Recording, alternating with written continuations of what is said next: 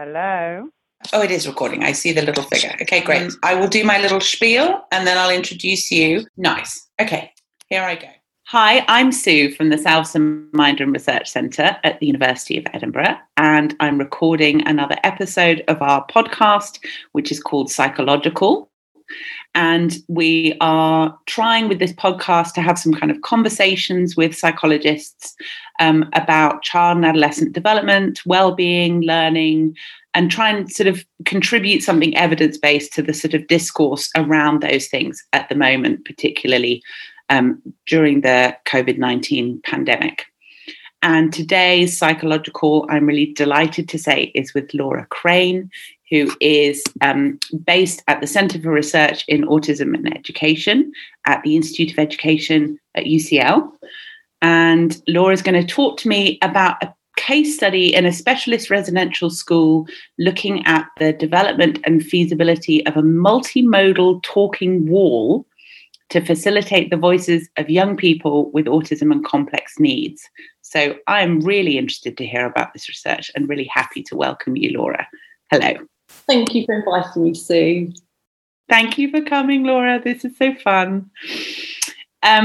So why don't you start by telling me what you think is the kind of headline thing that you discovered or that you found out when you were doing this bit of research? Yeah, well, I should start off actually by saying that this is some research that I'm really, really proud of. But actually, it wasn't me that did all of the hard work on this. So all credit goes to the wonderful Nora Richards, who really took the lead on this study. And I met Nora when she was a postgraduate student at UCL's Institute of Education, which is where I work. And at the Institute, lots of our students are practitioners who work in schools, and that was the case for Nora.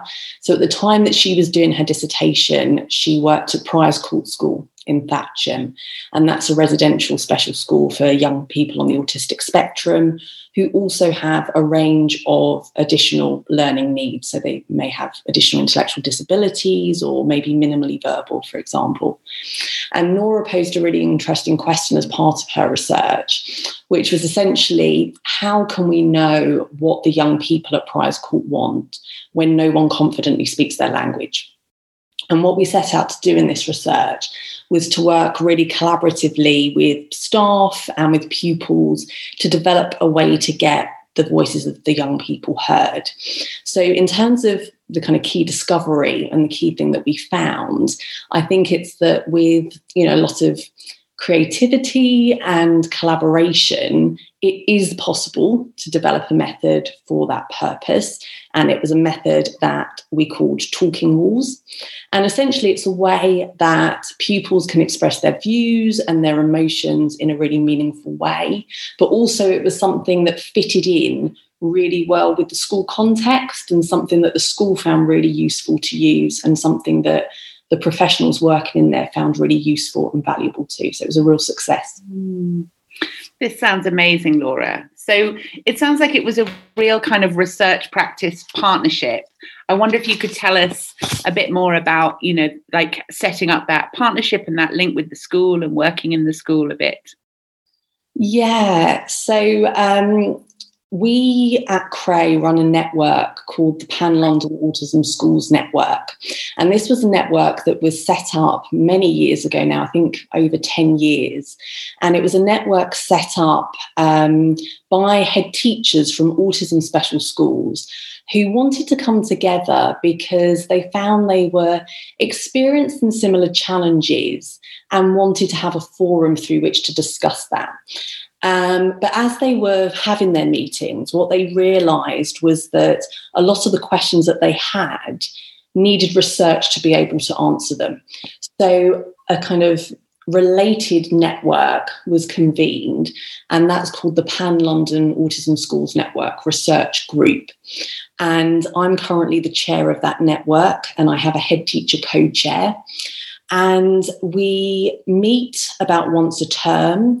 And the goal of the network is to, first of all, help the schools get more research done in their context. So lots of these schools have young people with very complex needs who tend to get excluded from research opportunities.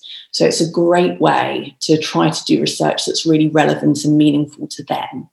But it's also a way that the academic researchers can learn more about that school context. So it's a really kind of two-way beneficial partnership. And Priors Court are one of the schools within that network. So we've got a long-standing connection with them. And it was just really lucky, really, that Nora was able to do her dissertation with me at the Institute of Education as well. So really bridging or building off our existing relationship, but also having the opportunity to start something new as well. Amazing. So why don't you tell us a bit then about how you did the study, about the kind of methodology you were using to develop and kind of evaluate the feasibility of this approach? Yeah. So essentially, it was a kind of very iterative process. So it started off with a really quite comprehensive literature review. You know, we don't have to start from scratch with all of our research projects, and often we find that we reinvent the wheel quite a lot. So it was a matter of really going to the literature on what's already known about how to elicit voice, particularly, I mean, outside the autism field, but with young people with disabilities more broadly, for example. And by doing this, we were able to identify a real range of different ways that researchers have been able to, and practitioners have been able to elicit voice. So some research studies have used things like school preference cards or photographs or post-it notes or kind of wearable cameras and things like this. And what we did was to review all of those and then take them to the staff at Priors Court School and essentially have some focus groups to generate some discussion around those, you know, what they thought about them and particularly what would work in their setting and with their particular profile of pupils. So we're able to use that information from the focus group to develop what was called the talking wall. So it's a kind of multimodal approach, bringing together lots of good practice that other people had very cleverly come up with. And then we stole it and packaged it up into these talking walls.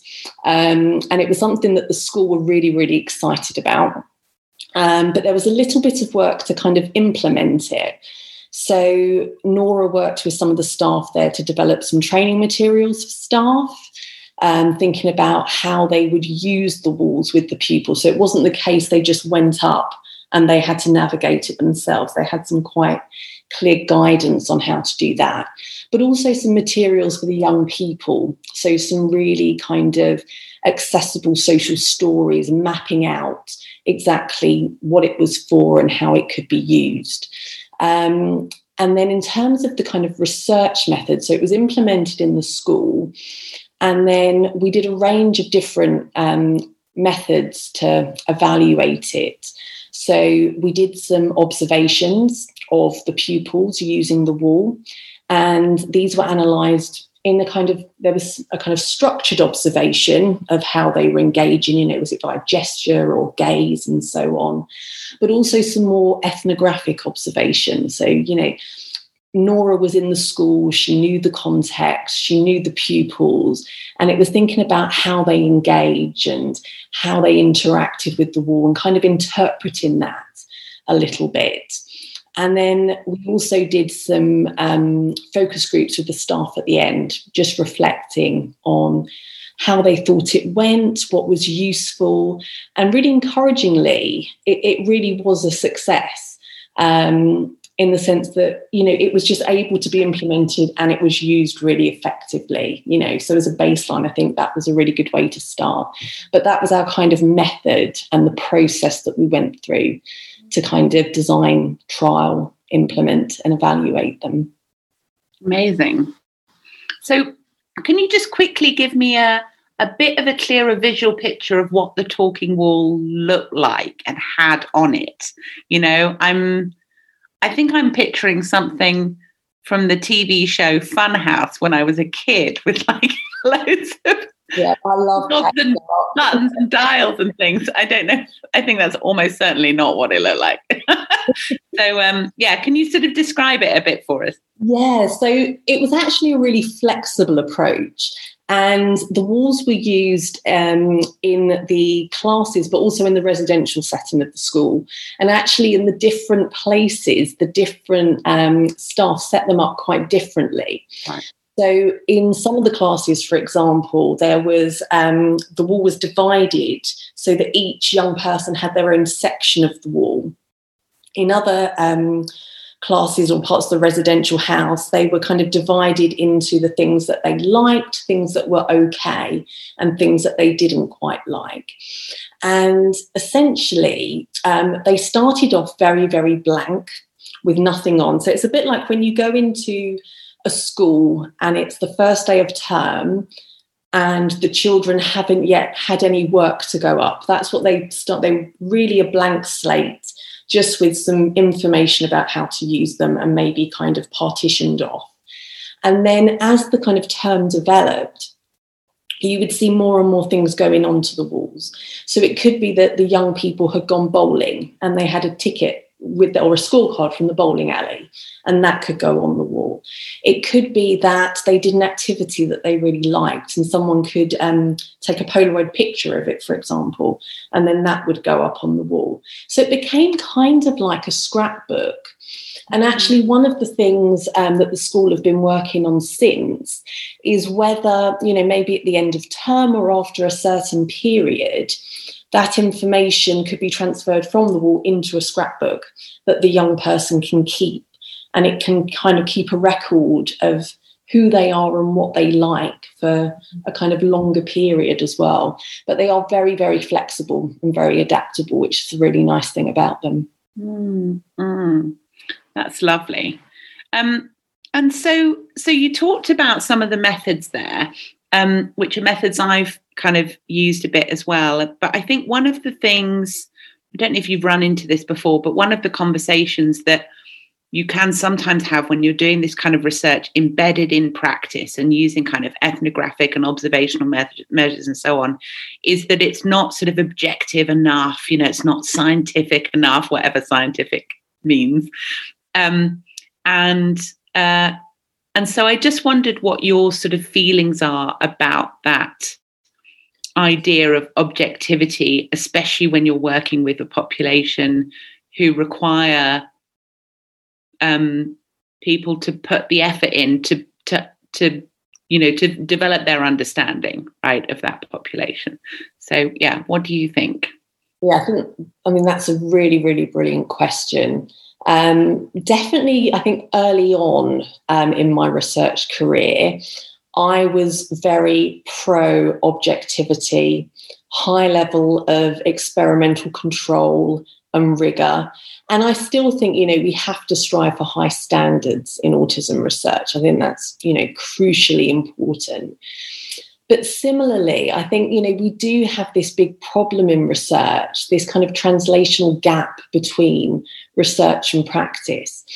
And so often we see, for example, interventions that have been developed and they have undergone really rigorous evaluation and they're implemented with a really high level of control and they seem to work, so to speak. And then when you go to implement them in the community, all of a sudden it breaks down because we realise that actually we didn't really know enough about the context. It wasn't designed for the context in which it's going to be implemented in. And then we have a huge problem because there's been so much investment in research and then it doesn't really make the difference that we're striving for. So kind of observing that and reflecting on that a lot, I've moved much more towards a kind of collaborative and participatory approach in my work. And I think it is, and I think the challenge is, how do we merge that rigour and objectivity with the kind of practical setting?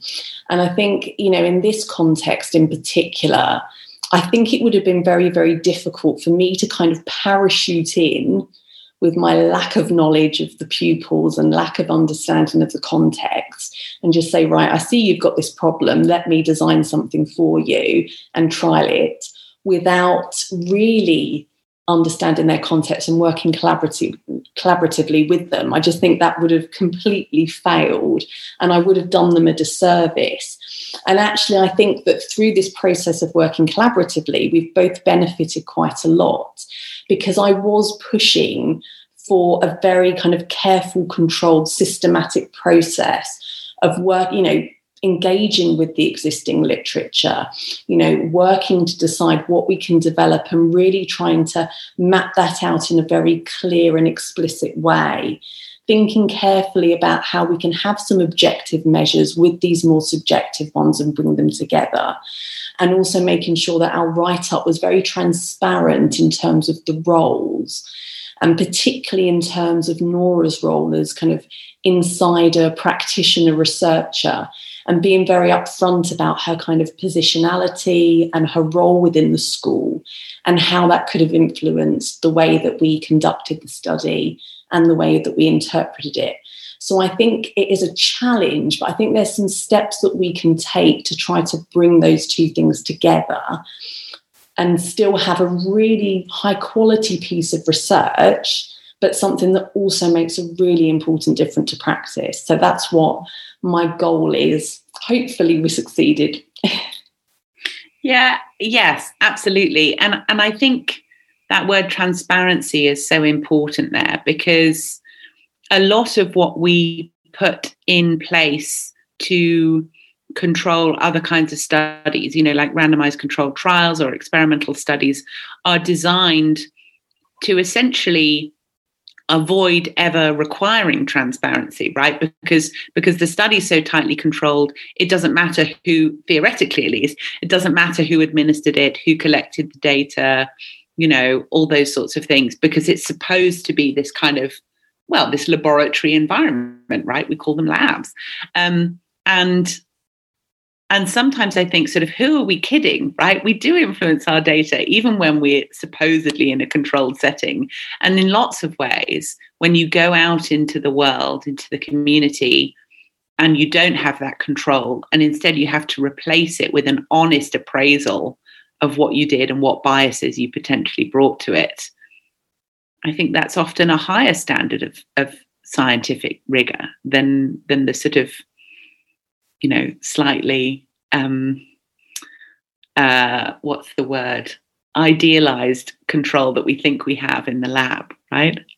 Yeah.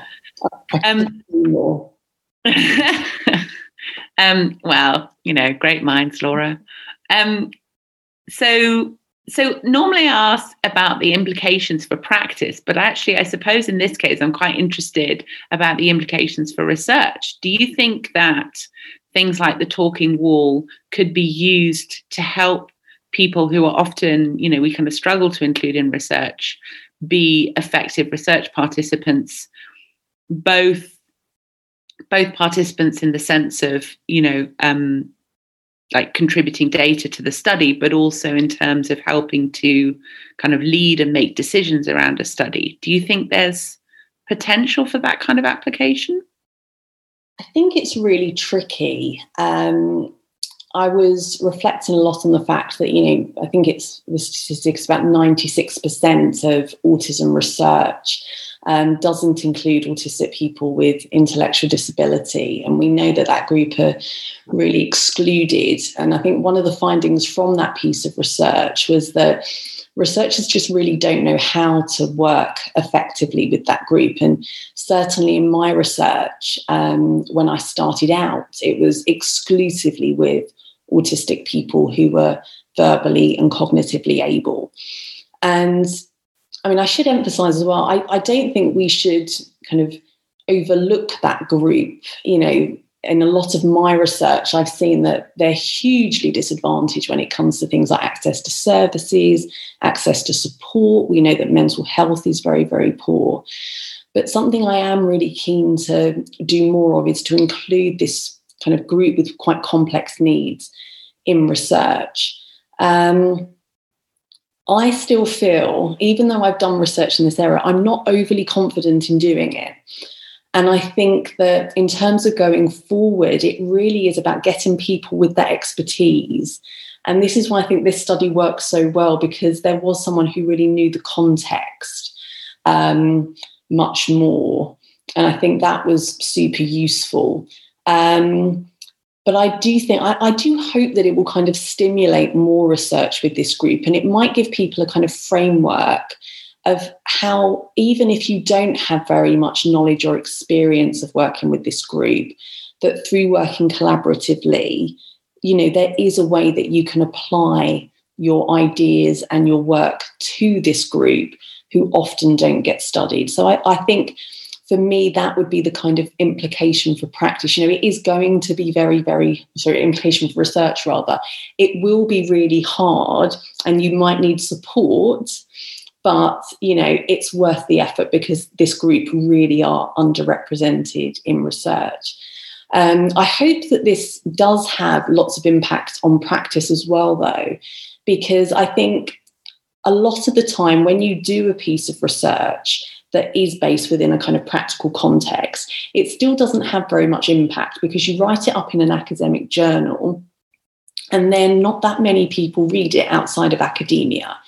So we did try and succeeded. We made it open access so people can read it. And we tried very hard to write it in a style that's hopefully quite accessible, even if you're not a psychologist or academic. But the other thing that we did, which I thought was quite important, was that all of the materials that were developed, so the training materials for the staff and the social stories for the young people, they're all included in the academic paper as supplementary materials. So any school who's interested in this idea and wants to implement it, not only can they read about the research, but they can go and access all of the materials that were developed for free. And that hopefully means that they can set up a talking wall in their school. And if they want, they can start thinking about how they might evaluate it and how they might develop it. So I'm really hoping that this paper might have some strong impact for both research and even more for practice outside of Prior's Court too. That's amazing, Laura. And I think such a great inspirational model for people listening, because actually I think this is a really undervalued part of research, which is that it's not just necessarily about the thing that you discover in that particular study. It's about the example that you set and the new ground that you break that then people can build on, you know, kind of following in your footsteps. And so that's a wonderful contribution to make. You know, people can use this as a template for work that they're doing, and practitioners can use it to implement it. But, you know, new researchers coming through can be inspired by that model and think, I could do research like that, you know. This has been marvellous. I always have a billion more questions that I could ask, but I have to keep an eye on time because this is supposed to be a bite-sized podcast. Sometimes I think the bites get really big. But I will ask you before we finish whether you have any thoughts based on your experience and your general brilliance for early career researchers or PhD students who might be listening, because that's something we often do at the end of the episodes. Sure. I don't know about brilliance. I feel like I'm often muddling through. But I think for me, the kind of moral of this whole story is all about collaboration and the importance of working together. And I think it goes beyond just the kind of specific context I talked about today in terms of the kind of academic school partnership, but kind of more broadly. I just think there's so much to be gained by working with people rather than working against people. And I think in my career, there have been quite a lot of times where, you know, someone's been working in a really kind of similar topic or in a similar area. And, you know, it could be really quite easy to be like super competitive and really territorial about it.